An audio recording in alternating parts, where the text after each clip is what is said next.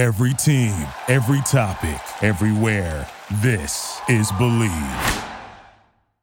Episode 226 for the love of the game on the Believe Podcast Network is brought to you by Bet Online. Football is back. We are in the thick of it in the NFL, college football, and Bet Online is your number one information source for all your sports wagering info with up-to-the-minute stats, news, scores, and matchup breakdowns. Get the latest game odds, spreads, totals from the NFL and college football at your fingertips with Bet Online's real-time updates on statistics, news, and odds. For all you Giant fans, the Giants suck, so you might as well bet on all the other games. Head to the website today, use your mobile device, and get in on the action. Remember to use promo code BLEAV. That's BLEAV to get your 50% welcome bonus on your first deposit. Bet Online, where the game starts. With that said, episode 226 for the love of the game. Let's get this going.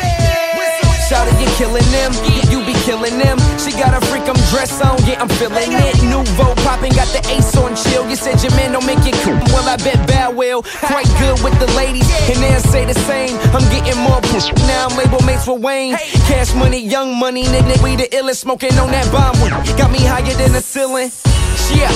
And I'm just getting started, homie. Was wanna ride me like Marta, homie.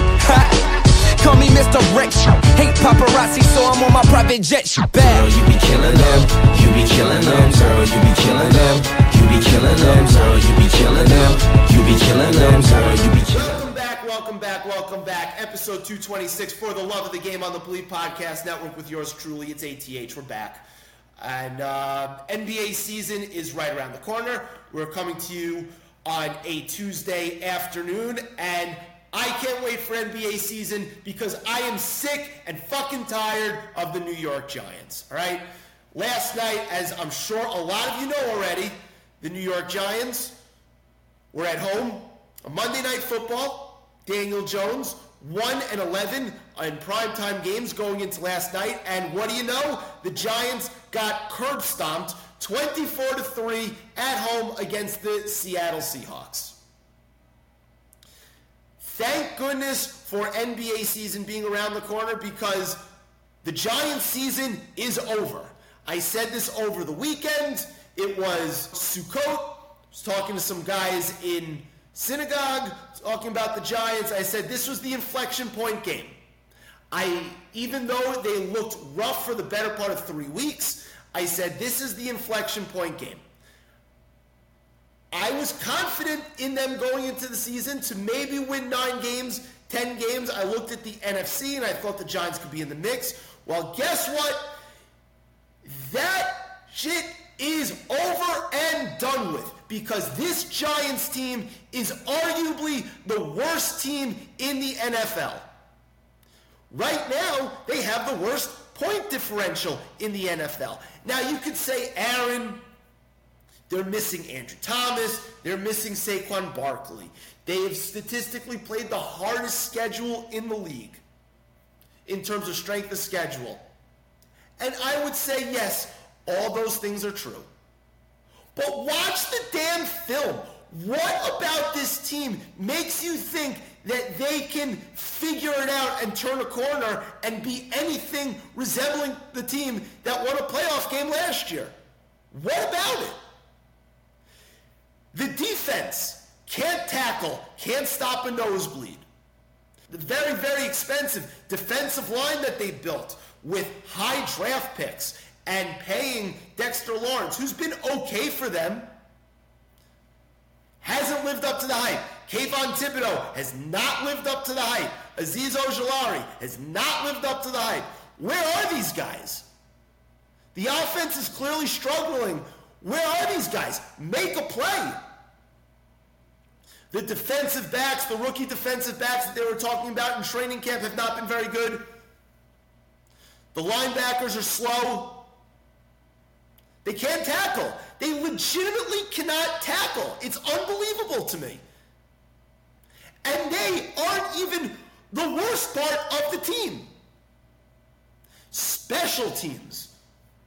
Every play on special teams, they lose. It's either a penalty or something that puts them behind the 8 ball. And the special teams isn't even the worst part of the team. Because the award for the worst part of this Giants team right now is the offense.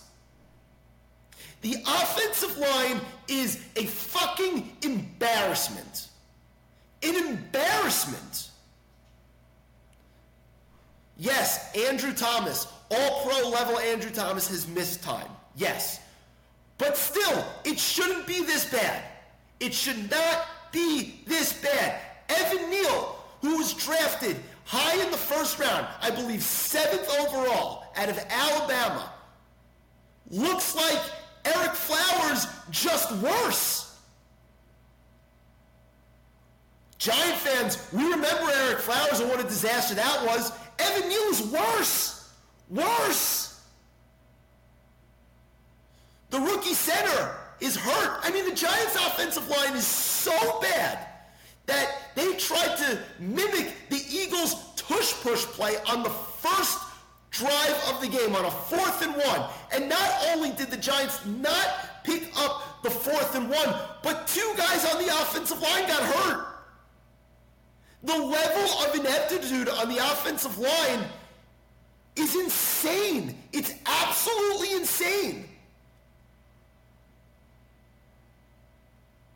Beyond awful. And how is it getting better? Andrew Thomas is not making it that much better. It affects the way Brian Daboll calls a game. But even that is not the biggest disappointment for the New York Giants season. Daniel Jones is by far the biggest disappointment in this New York Giants season. Outside of one half of football against the Arizona Cardinals, who, yeah, they are a little bit more frisky than we thought they were going to be, has been abysmal. Abysmal. And Daniel Jones' defenders will say, well, look, the offensive line's horrific. I mean, I just talked about how horrific the offensive line is. Well, guess what, my man? You're paid $40 million. Figure it the fuck out, okay? And as Dan Orlovsky pointed out on ESPN, and I said this while I was watching the game, there were 4 or 5 plays, and the Giants and Daniel Jones got sacked 11 times Monday night, 11 times, to a team in Seattle that hadn't had more than like 3 sacks in the first 3 weeks. 11 times they got sacked. But 4 or 5 of those were on Daniel Jones, not being able to direct coverage to a guy clearly coming off the corner. He doesn't throw it hot. He holds onto the ball and he gets walloped. The sack fumble, that was on Daniel Jones. And the pick 6 that basically ended the game when they were driving down the field, down 14-3, and they actually look like they have something doing, right? And Daniel Jones, they're inside the 10, eyes down his receiver. Witherspoon, the rookie cornerback from the Seattle Seahawks, who was having a monster night, picks it off, 97 yards the other way, touchdown, the game is over. I had turned off the TV before that happened because I was so disgusted with Daniel Jones and his ineptitude. And my buddies on WhatsApp were saying the Giants are driving down the field, they may have a chance, so I got suckered back in. I turn on the TV and I see the interception, and I clearly see Darren Waller is not running free, but is breaking free, and Daniel Jones, all he's got to do is anticipate a throw. For one time in his fucking life, anticipate a throw, loft it to the corner of the end zone, and it's a touchdown. That's not on the offensive line. That's on the 5th-year quarterback who's making rookie mistakes and is being paid very, very handsomely. $40 million guaranteed. And yes, I know they can get out of the contract after next year. And I sure as hell hope they do, because he's not the guy. He cannot be making these mistakes. He can't have zero awareness of what's going on.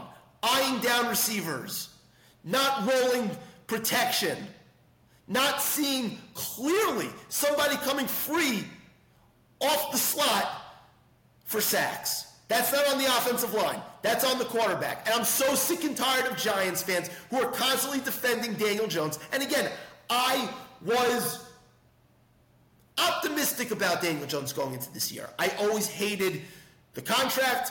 I thought that the Giants, like all teams who are not negotiating with Patrick Mahomes, should basically let their quarterbacks test the market. And as I said last episode, I believe the quarterback contract market is a bubble that's willing to burst because, again, unless you're Patrick Mahomes, no matter who's on the field, you're going to win 11, 12 games every year and have an above-average offense, and he even didn't look great Sunday Night Football against the Jets. But again, he's one of one. If you're being paid $40 million, you have to figure it out with a crappy offensive line. C.J. Stroud, the rookie for the Houston Texans, who, by the way, were projected to be absolutely dog shit this year. He's making it work with a bad offensive line. He doesn't have great receivers. He doesn't have a guy nearly as talented as Darren Waller on the roster. He doesn't have a Saquon Barkley on the roster. Now, again, Saquon has missed the last 2 games. But he's making it work. He's throwing for over 300 yards. He's throwing the ball in the end zone. He's completing passes. He has the most passing yards, or I should say the 4th most passing yards in the history of the NFL for any quarterback through his first 4 games. He can make it work, but the 5th-year guy who was supposed to take a leap can't make it work. Nope. The offensive line is really bad, but Daniel Jones is worse because he's regressed. And you saw it when he threw the pick 6, where Brian Dable showed him that if he just had any anticipation that Darren Waller was breaking free, and he chucked the tablet at him. The Giants season is over. It's effectively over. The Giants now should be in the market for one of the top quarterbacks in the draft. Caleb Williams, Drake May. Do I think they're worse than the Bears? No. But you know what? At this point, dare to dream. Dare to dream. Because they can't be much better than the Bears. And yes, even with Daniel Jones making big money next year, and again, they can get out of it, you could cut him, accept the dead money, move on. Enough is enough. He's not the guy.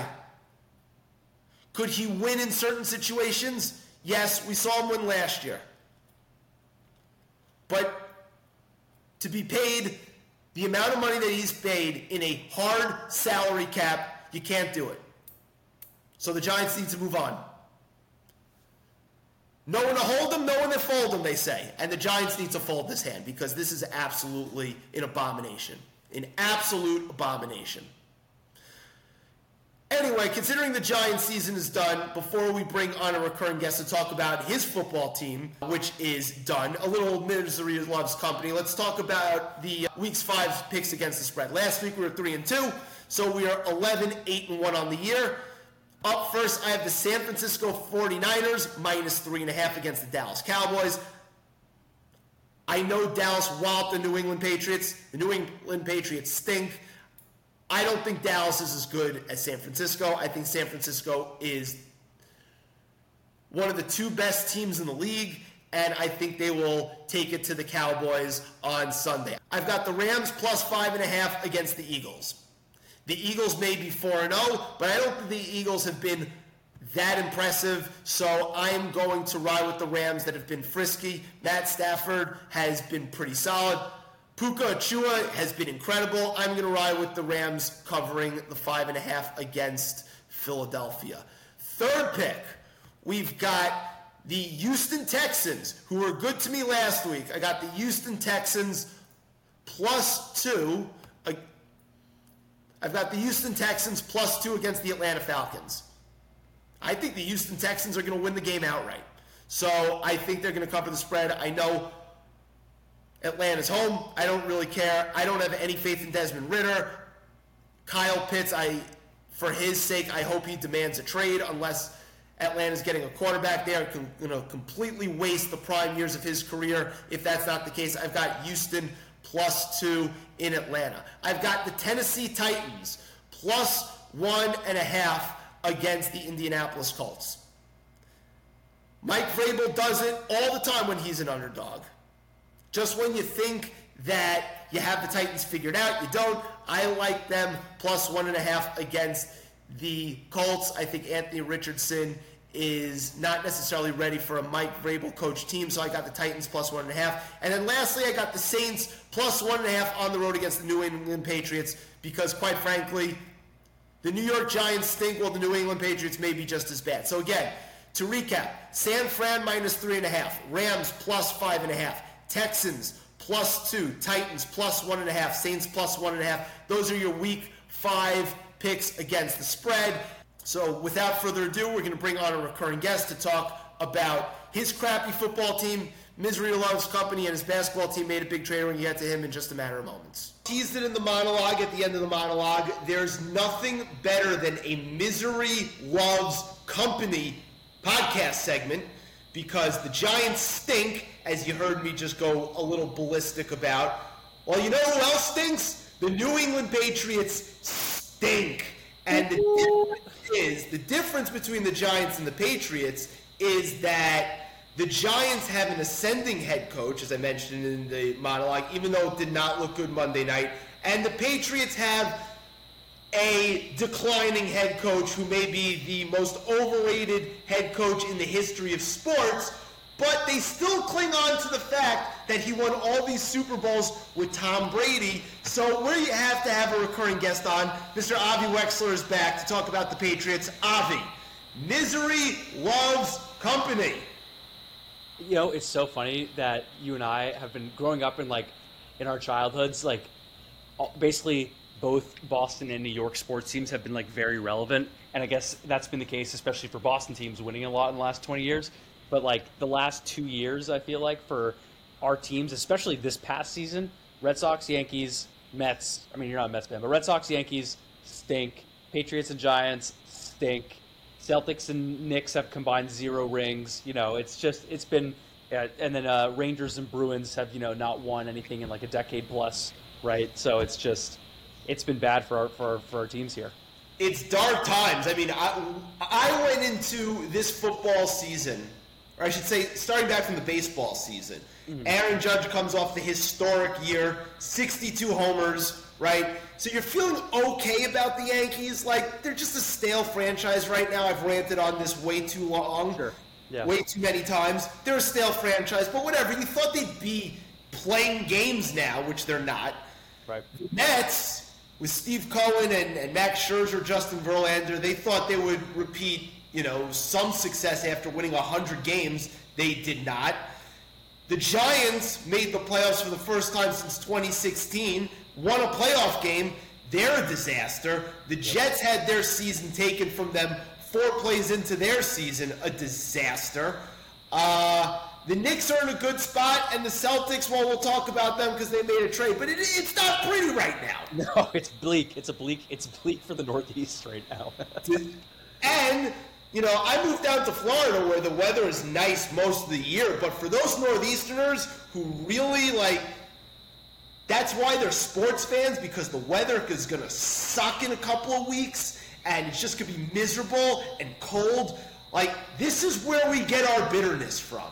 Yep. This is where it stems from. So if our sports teams suck, we are really miserable. I kind of miss it a little bit, to be totally honest. There's nothing like having a nice hot bowl of chicken soup, and just watching your team just get absolutely pummeled. Yeah, and letting off one of those, oh motherfucking, slamming the door and leaving the room because it's 20 degrees outside. The wind chill makes it really miserable, and your team just lost 24-3. Okay, you're Patriots. You were kind of like me. You were really confident in the Patriots not being as bad as I thought they were going to be preseason, and they look like they're even worse than I thought preseason. Where are you at right now with this franchise? Franchise as a whole or the season? Because franchise as a whole... Start with both. Okay, so franchise as a whole, I just feel like we're the Cowboys fans who are just like removed from the 90s now, where we had these decades of amazing success, and now we're like just trotting out the same like, oh look, Tom Brady tribute, and look at like our new lighthouse and our giant video board where it shows the 6 banners. But like, it's not fun watching games. I only watch them if they're on prime time because there's nothing else that's on. But thankfully they're not going to be on like this weekend, like they're on the 1 o'clock games. I'm not going to have to watch them at all, because why should I? They're just not. It's a miserable product that they're putting out there. So from a franchise standpoint, they're just like kind of clinging on to the old, no offense, run the ball 3 times with a cloud of dust, and then like maybe defense will help you win games. But it's so miserable with the direction of the franchise right now. A lot of it, I think, is we started out the season, like going in, we were given the hardest schedule, like it was objectively the hardest schedule. Like that's just how it is sometimes. And to be fair, we did play the Dallas Cowboys, who are a wagon, the Philadelphia Eagles, who are a wagon, the Miami Dolphins, who are also a wagon, and then the New York Jets, who are obviously a station wagon. But like, it's hard for me to be like, the Patriots are so terrible. Then I'm also watching teams, including your Giants, as you've said, and then just some other really bad teams, and being like, oh, the Patriots are so screwed. Because right now I feel like there are like 5 good teams, there are like 2 contenders, and then everybody else is just 50 levels of crap below. And I feel like that's kind of where our teams are right now. Well, the Giants actually, in terms of strength of schedule, cumulative, they've played the hardest schedule so far. Yeah. Which makes sense because they played the Niners and the Cowboys already, so yeah, makes sense. Yeah, it reflects that considering they have the worst point differential in the NFL right now. I ranted about them in a second, or I should say a couple of segments ago. But yeah, it's a mess right now. So we both have quarterbacks that, let's just say, are not making us very happy. I already talked about Daniel Jones and the fact that, the $40 million disaster because he's not an elevator. Mac Jones has not been paid yet on an extension. Yeah. Are you more in the camp that Mac Jones stinks, flat out stinks, or are you more in the camp of, well, their skill position players are objectively the worst in football, and maybe he doesn't stink as much as he's showing? I'd say it's most likely the latter, but I still think he stinks. Like, in that Cowboys game, he threw 2 absolute ducks across the body that they teach you in, like, Pop Warner never to do. And, like, it doesn't matter if you have Calvin Johnson and Randy Moss up there, you don't make that throw. Like, it's a bad... Like, well, I mean, it definitely helps to have those guys. It definitely helps, but, it doesn't help. It doesn't help when it's Devontae Parker and Juju Smith-Schuster. And, like, there were times, especially... I think it might have been Mac's worst game as a pro, and that's saying something considering he got benched for Bailey Zappi in a primetime against the Bears last year. So, for him to... be this bad this far into the season when he's actually been okay, not enough to win games because he's not, as you said, an elevator. He's basically, if you give him chicken salad, he'll make chicken salad, but if you give him chicken shit, he won't make you a chicken souffle, right? And that's what a franchise quarterback is supposed to be, and neither of our quarterbacks are like that right now. Our two quarterbacks look like they should be working in like Morgan Stanley, JP Morgan in a financial firm, something like that, not actually playing quarterback for a professional football team. Both like how they physically look, but also how they play. The Jets-Patriots game was objectively one of the worst eyesore-like performances I've ever seen on a football field. Because you had Zach Wilson, who was terrible that Sunday. He actually played okay against the Chiefs, but his okay was being celebrated like he's turning a corner, becoming a star. Let's all pump the brakes with that a little bit, right? It was this Jeremy Lin moment. You can say it. Maybe. We'll see. I mean, for the Jets, it's not going to matter whether Zach Wilson's behind center or whether it's Trevor Siemian and whoever. They're going to win 3 games. The season's over, right? It's a disaster, okay? But whatever. The Patriots are the same way. Yeah. Because there's only about 4, maybe 3 teams in the league that the Patriots could realistically beat, and the Jets are one of them. So the Patriots are also going to win about 4 games this year it's a mess. It's an absolute mess. Yeah, it's possible. I mean, that's the thing. I still don't know because, as I said, like the rest of the league is so bad, and we just played three of the top teams in the league, and we still haven't even played the Bills twice in our own division, right? So, sorry. I know that, like, we're going to be playing the Raiders at some point, who are horrible. I think we're playing the Broncos at some point, who are horrible. And like, but you know what? The Patriots are also horrible. Right. So, like, I'm saying, like, we may not win the 7.5 games. I think that was the original over/under, but like, I think we'll win at least 4 more games. You know, I'm confident that we'll win 4 more games. Like, we're playing the Saints this weekend, and like, I think Jameis might end up being the quarterback or Taysom Hill because Derek Carr can't throw past 5 yards with his shoulder injury. So it's like, all right, maybe we can win this game. Just don't do anything stupid. But that's the problem. It's not a modern football team that's like constructed around offense. We're basically saying, hey, defense, be our anchor, be our wagon, be a team that we need a score from you guys basically every game to keep us in it. Offense, just don't make any mistakes. And we can't play 10-point, 13, 14-point offensive winning football in this league anymore. That's not how the league is constructed. Well, in my picks against the spread, we're actually, up 3 units right now. So we've actually been pretty good.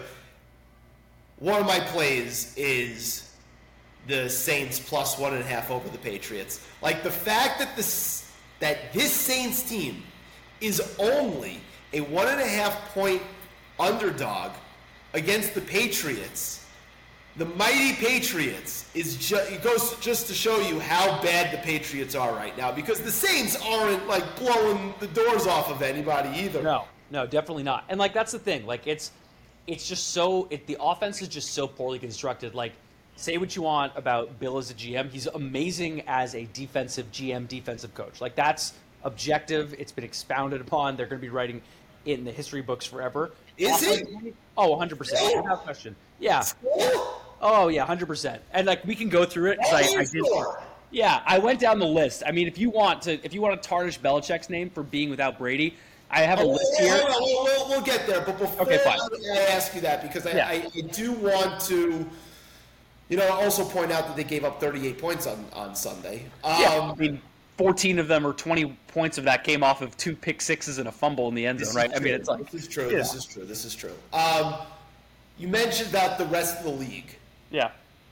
Is this the worst collective football that's being put on display week in and week out? Like, we're already into week 5, and how many really good teams are there? Besides for the 49ers, I still say the Dolphins, the Bills, I still say the Chiefs. The Eagles have been good, but not stellar. Yeah, right. Who else is there? Like, the entire league sucks. Especially the NFC. Like, I know that we said, like, before that the NFC is very, very top-heavy, but, like, I feel like it's even worse now because the league is worse now because of how bad the quarterbacks in the AFC have been, right? The Bengals have been terrible, right? They I still haven't given up completely. I'm not giving up. No, I'm not giving up on them. I'm not giving up on the Bengals by any means. It's just, like, they're really digging themselves in a hole here, and it's like, the Ravens aren't losing games. The Ravens are beating up all the teams in their own division too. So, it's like, they also look very sloppy. I don't think there are like no really good teams. Well, I think that's because there's so many bad quarterbacks or young quarterbacks right now, especially in the NFC. So it's like, what do we really know? Like, Jared Goff right now is arguably the second or third best quarterback in the NFC. Yeah, right. But I've always been a Jared Goff guy. But that's my point, right? Like, Jared Goff is fine. He gets credit for. Yeah. The NFC. I mean, there's Jalen Hurts, right? And I think he's a product of his offensive line. Like, I'm not sure he's even a top 5 quarterback. Like, the tush push thing is fucking ridiculous. It's Goff, Hurts, Purdy, and Geno Smith. Yeah. Like, those are the only guys who are considered good. Right, exactly. Like, that's the thing to me. And, like, by the way, it's so funny. And Cousins has the numbers, but we know what Kirk Cousins is. We know what Dak is. Yeah, I mean, the funny thing also is on the tush push, the Patriots tried to convert a tush push, and actually the blocking held out very well on the play. Mac just didn't move at all. Like, Mac is just, a guy can't even complete the 1 yard run that, like, Brady could do. Brady was amazing at that play before the Eagles kind of perfected it, but just, like, can't even get a yard. It's unbelievable. I will one-up you on the tush-push ineptitude because the Giants on the opening drive on Monday Night Football tried the same thing. And not only did they get stuffed, but 2 of their starting offensive linemen got hurt in the process. So that is next level ineptitude. Okay, let's talk about Belichick. It's time. It's time before I get angry at my own team all over again. The league's passed him by. It's over. I don't know about that. Look, here's the thing. If you had to go back into the history of the NFL, here are the coaches that have won a Super Bowl, that are in the Hall of Fame, that have won a Super Bowl without a Hall of Fame level quarterback. All right? I don't think Sean McVay's in the Hall of Fame yet, so I can't put him in there. And I don't think Matt Stafford's a Hall of Fame quarterback, so I take that out, for example, right? The closest one I could get to is Pete Carroll in 2014 with the Legion of Boom. So a Hall of Fame level defense and a quarterback was like on the Brock Purdy grind to basically just like do what you're told, whatever. After that, Harbaugh with Flacco, maybe Harbaugh's, right? I guess Harbaugh's a Hall of Fame coach, but, other than that one Super Bowl run, they haven't really done that much in the playoffs. The Giants, your Giants with Tom Coughlin and Eli Manning. I know Coughlin's not in the Hall of Fame yet, same with Eli Manning, but they probably both will be, right? They're a product of each other's success. And then if you just keep going down the list, basically the last other time is the Giants in 87 with Lawrence Taylor and that amazing defense that was led by Bill Belichick. So, it's very easy to lead an awesome defense when you're being coached over by Bill Parcells, who's one of the great coaches ever, and Lawrence Taylor that year won the MVP. He's the last defensive player to win the MVP, and and Phil Simms was more than serviceable. So sure. But the Belichick thing, like him being a genius and above everybody else, those days are long gone. That may be true. But I'm just saying, just putting it in context, every Hall of Fame coach essentially has had to have a Hall of Fame level quarterback, right? Bill had Brady, Tony Dungy had Peyton Manning, Andy Reid was known for choking until he finally had Mahomes. Big Ben had Bill Cowher, who was already a Hall of Fame coach, and then he had Mike Tomlin, who I think we could both agree is going to be a Hall of Fame coach too. Yes. Right? Sean Payton had Drew Brees, otherwise he has been horrible, especially in the playoffs. Mike McCarthy had Aaron Rodgers, right? So, where have those two guys been without each other? Dick Vermeil had Kurt Warner. Mike Shanahan, who somehow isn't in the Super Bowl, had John Elway. And then Jimmy Johnson had Troy Aikman and Bill Walsh had Joe Montana. Name another Hall of Fame coach that I'm not putting up there that didn't have the Hall of Fame quarterback. But the difference is the Patriots fans for years were clutching onto this thing of Belichick. That Belichick was the end-all and be-all. He was the genius of all geniuses. And they honestly believed that it was a 50-50 split between him and Brady. And it's so false because without Brady, Belichick has a career record that is close to 20 games under 500, and Tom Brady, after the age of 40, went to another team and won a Super Bowl, and Belichick right now is trying to prove that he can do it without Tom Brady, and guess what? He's failing miserably because he also picks the team, and he hasn't drafted well in a decade. He's drafted well on certain parts, but on the skill players front, I can't argue with you at all. So yes, you're right. When it comes to drafting offensive skill players, terrible at it. Couldn't be worse. What's it going to take Kraft, who already has a dicey relationship with Belichick, to say, I've had enough, Bill, great run, but it's time to go? I can only see it happening if they literally don't win another game this season. I don't see it happening this year. I think, to be fair to him, Bill did acknowledge that he made a mistake with the whole Matt Patricia experience last year, but at the same time, he then brought in Bill O'Brien, who actually was a good coordinator and a good head coach with the Texans. Bad GM, but good head coach. and still the results aren't there. Part of that is because Bill's personnel on the offensive side have been bad. On the defensive side, we're without currently our top 4 corners, including eventually future Rookie of the Year Christian Gonzalez, who's now out for the year. Matthew Judon, who was 4th in sacks since he's been on the Patriots. Like we're missing key guys on defense now, playing against really good teams. And then offensively, it's been all bad, and that's a product of him. And I won't deny that. So I don't know at this point if that is the final nail in the coffin for Bill. I don't think it happens regardless. I think Kraft has said he wants Bill to pass Shula on the Patriots. I was just about to ask that question. Yeah. Is he only still there because he's chasing the wins record? I don't think so. I think it's like because I think Belichick is going to keep going until he thinks that there's nothing left that he can do. And I think that if he fired him now, Belichick would just go to another team that would hire, like the Chargers, for example, could hire Bill Belichick, and then they, could actually be they could be a real AFC contender, right? Like I think Kraft is so scared of basically pushing Brady out the door and seeing Brady go and win a Super Bowl that seeing Belichick go and do that, it's like watching from a Red Sox perspective, watching Mookie Betts get traded and then go to the Dodgers and win a World Series. Like you don't want to make that mistake again, so you're gonna have to let Bill come to terms with his own demise and step away. I don't think they're ever going to fire him. All right, last thing on the Patriots, because we got to switch gears, because NBA Media Day is upon us, and I think both of us think that this is a nice breath of fresh air considering our football teams are in the shitter, both of them. If I gave you the over-under 4.5, Patriots wins, what would you take? I'd take the over. I just like our schedule kind of evening out a little bit, and I don't trust the rest of the league. I still trust Belichick over most of the league.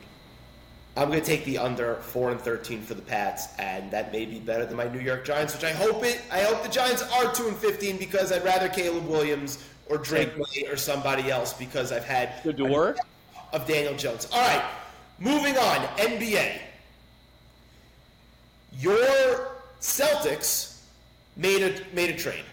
They picked up Jrue Holiday after Jrue Holiday was involved in the Damian Lillard trade to Milwaukee. They picked up Jrue Holiday for Robert Williams. They sent out Malcolm Brogdon. They sent out a couple of picks, I think. Yep. One of them was a Golden State pick, yeah. Yeah, your thoughts on the Jrue Holiday pickup for the Celtics? So when the Dame trade happened, I immediately thought that the Bucks actually got worse. And really, make the case. I just think, based on how the Bucks are constructed, they need guys who can defend guards and wings, and they lost Jrue Holiday, who was very good at that, like objectively an All-NBA level player, and now they don't have that. And as good as Dame is offensively, and as scary as Giannis is going to be in a pick and roll with Dame, I'm still not as afraid of that in a 7-game series because Dame is such a liability on defense, and that contract is such an albatross that I think that they really only hurt themselves, especially because they opened themselves up to Jrue Holiday eventually finding his way to an East contender, which he did, which was with my Celtics. So just not having that in mind and not including like the third team like the Suns or even a fourth team to take Jrue away, I think that was a big mistake on their part. Included with the Damian contract, because like he's gonna be making like 50, 60 plus at 38, and then you don't even know if Giannis is still gonna want to be there after one failed postseason, right? So I don't think that they made the Bucks that much better. I think it made them worse because Jrue always made life tough for us, especially the wings. So for us to get him back is unbelievable. We gave up nothing basically. You can piece together, if you're the Bucks, you can piece together good. I shouldn't say good, but serviceable defensive players on the wing that you can just find. And if Chris Middleton's healthy, he's okay. Pat Connaughton's okay. He's going to have to play more point of attack defense. But you can't recreate such efficient half-court offense, especially in the playoffs, as we've seen has been the Bucks' demise. So I think the Bucks got better. Listen, I'm part of the Jrue Holiday fan club, right? Yeah. I think he's awesome. I know the shooting has been tough in the playoffs the last 2 years. It's looked ugly, especially fine, though. But I think he's fantastic. Yeah. I wanted the Knicks to be in on him. Right. I knew once he got traded, I was just like, oh, Jrue's going to go to a contender. And a lot of people were also saying that there was a chance that maybe the Kings or the Thunder were going to go after him. That would have been really cool too. And that was probably what the Bucks' hope was. But yeah, I think Jrue is a great addition to this team because we're also not asking him to be a focal point on offense from a scoring perspective because we have Tatum, we have Brown, we have Porzingis, which I think means that Jrue Holiday is going to have way less pressure on his shot, more creating a shot for others than just playing defense, which is what we really want him for. So from what he can do on defense especially, we're going to have 2 All-NBA caliber defenders at the guard position, right? Because we're going to have Derek White and Jrue Holiday. And say what you want, it was a down year for guards defensively, that Derek White maybe isn't like objectively a top one, but he had that season last year, as did Jrue, right? So having those 2 guys, then having Jaylen Brown, who's a fine defender, not the best, but he's a fine, capable defender. Kristaps, who is underrated as when he cares. Yeah, when he cares. Kristaps, who's actually not terrible, and then Jason Tatum, who is, once again, a very good defender with potential to be an all-NBA level defender. He probably never will be because of his position, but regardless, can play up to that level. I like that switchability, especially in the playoffs, because if they played the Bucks, I don't know who the Bucks switch off and onto with Dame, because I think that's a tough matchup. As good as Dame is, that's tough. And then on the other side, the Celtics, they can just hunt Dame all day. They can hunt Pat Connaughton all day. Yes, the Bucks can go find other people, but I kind of liked them having Grayson Allen there, honestly. And I think losing him is going to be bad for them. So, I don't know. I think that the Celtics came out way on top of this trade. Obviously, it doesn't matter until everybody steps on the court, but if I'm looking at the East standings, I have the Celtics significantly ahead of the Bucks, as much as I respect Giannis and Dame. Jrue Holiday can play the Marcus Smart role, but he's just better at everything that Marcus Smart did. Like, he's a better defender than Marcus Smart. He's a better catch and shoot three-point shooter than Marcus Smart. Here's where I'm going to tell you to pump the brakes. Your 2 biggest rivals in the East are beasts down low. Giannis and Embiid. And you guys are mighty thin. Mighty thin down there. Yeah. Porzingis is good.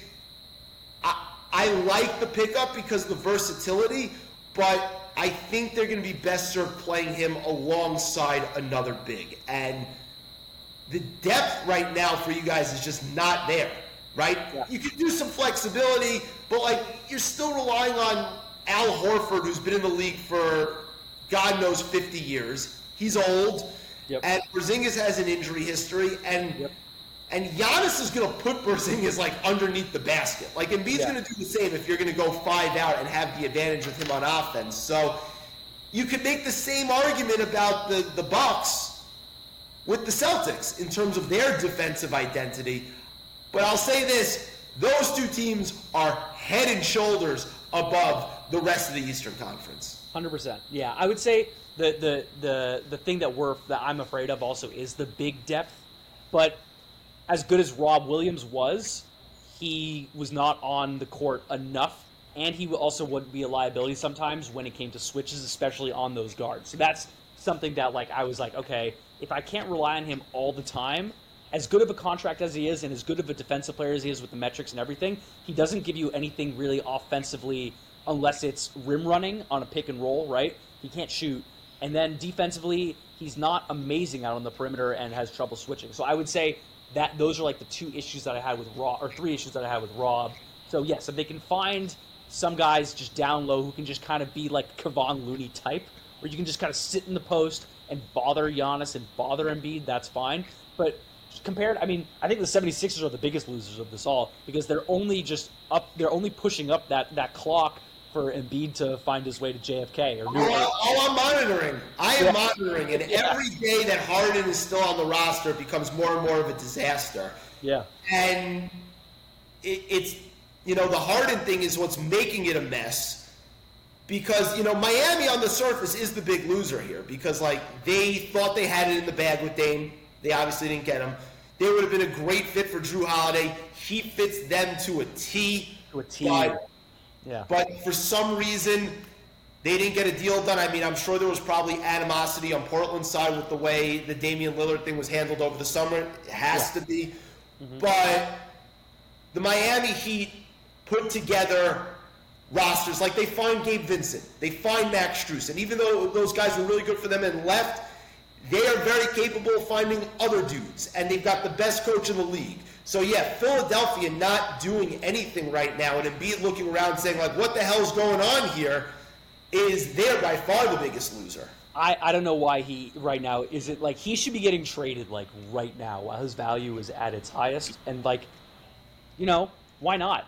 You're basically saying, sorry, Joel, we tried, but they didn't really try. They're basically doing a Bill Belichick job constructing an offense around Mac Jones, except Mac Jones doesn't have an MVP to his name, right? So, like, obviously I'm not comparing the two. Like, actually, it's just like, why are you guys not doing everything you can to maximize this amazing talent that you have? Or in the Patriots case, rookie contract, right? Well, I think they did, but this is what happens when you hitch your wagon to James Harden, who's an all-time choke artist and an all-time destroy your franchise guy. Like, and this is what happens. And Jimmy Butler, and all they had to do was just keep Jimmy Butler, and then they could have what Miami has in Philly. Instead, they don't, and I just total fumble of the bag.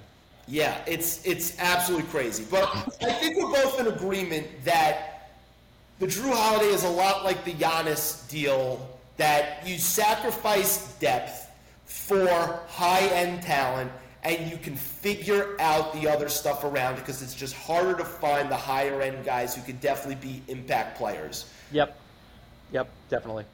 Now, we'll go on this. What if I said that Jaylen Brown, newly minted $330 million Jaylen Brown, is the fourth best player potentially on the Celtics? What would you say? Well, I would say that we definitely won the two trades that we made this offseason, if that's the case. So, like, I'm okay with it. You know, that is a very positive spin zone, and I can't believe I saw that video today of him dribbling with his left hand, and he's not capable. Like, oh my God. That's the worst contract in the history of sports. I'm sorry, it is. I mean, is it worse than Rudy Gobert? Ultimately, if the Celtics, because I know the analytics darlings love them, and I know they're always high up in the championship odds in terms of futures betting and futures market for the NBA title, I think ultimately that is going to be their Achilles heel, and the Celtics can only really maximize Jason Tatum until they find the trade partner.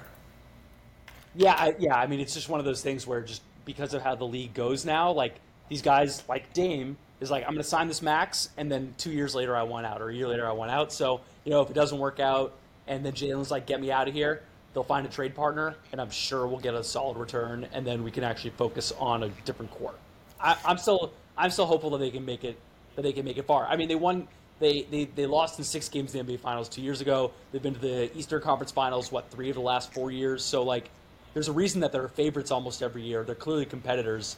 I like that the fact that they're both not even 28 years old. So, you know, keep building around them, and then when Jalen inevitably wants out, then we'll deal with it when we get there. But I'm okay with that. I'm happy with how the Celtics are right now.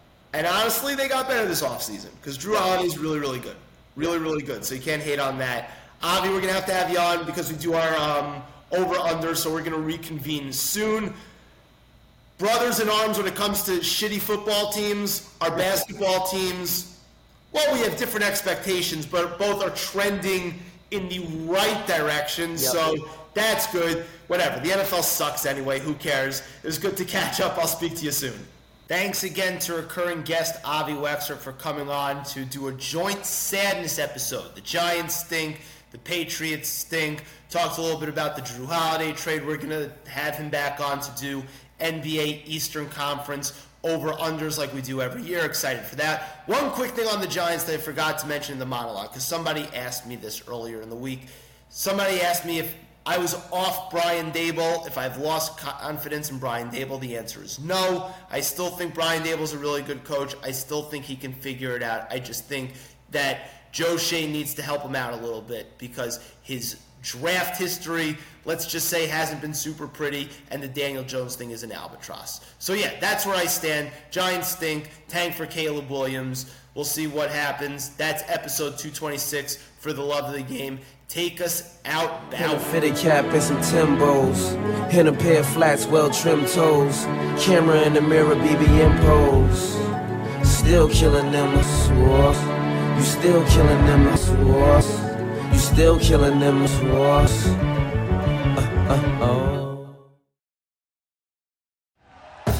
Thank you for listening to Believe. You can show support to your host by subscribing to the show and giving us a 5-star rating on your preferred platform. Check us out at Believe.com and search for BLEAV on YouTube.